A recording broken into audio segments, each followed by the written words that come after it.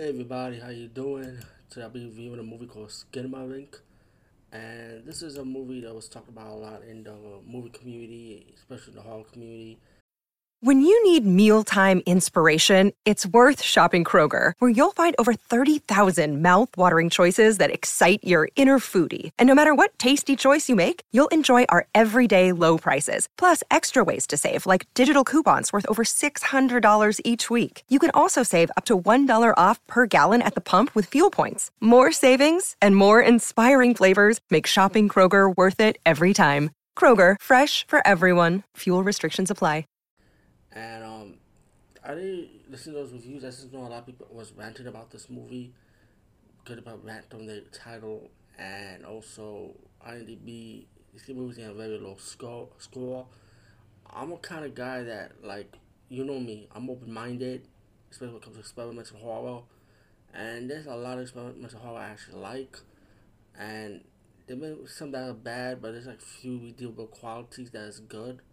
So I could put maybe one or two things I might like about the movie in the experimental horror genre. This movie is part of I won't even call it experimental horror, to be honest with you. Skinamarink, I'm gonna be really honest with you. I feel like this is the laziest filmmaking in any genre, especially when it comes to a horror genre. And I understand a couple of people defending this movie, saying that if you were that kid scared of the dark, this would be it. Maybe I can explain the movie real quick. I feel like this kid had a bad dream, and this is a movie of his nightmare. That's what it sounds like to me or look like to me. But the movie takes place in a house, and it's like mainly these two kids running around and seeing shadowy, like creepy images, hearing sounds, and the camera angle. You see stuff like disappearing and appearing, and it's like I don't find like this movie to be all that. While there's other horror movies that did it much better than this movie, I don't know how this movie got into the theaters. What I heard about and made like a decent amount of money. And it didn't make no millions of dollars. What I heard, but it made a good enough money, which is like I'm kind of shocked by that.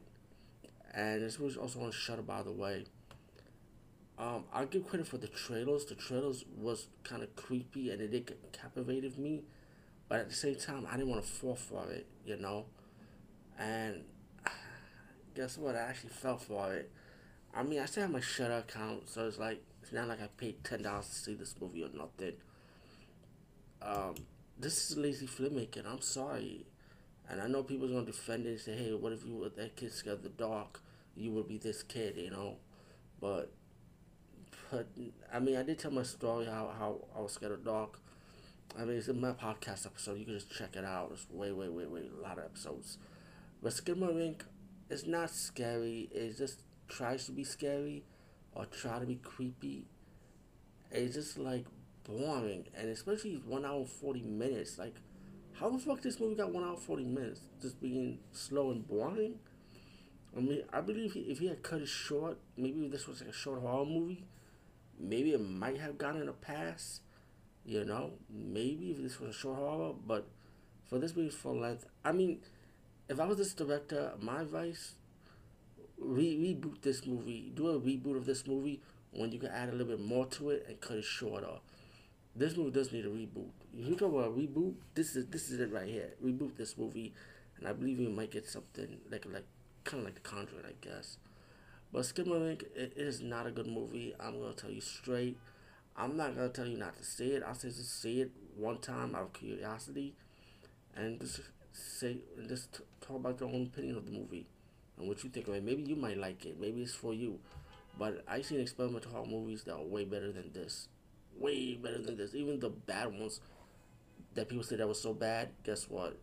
Skinamarink, just cover your face. Just put you to the side as being the worst freaking horror movie in general right now. I mean, oh man, this is not a good movie, but still watch it anyway out of curiosity. Over and out.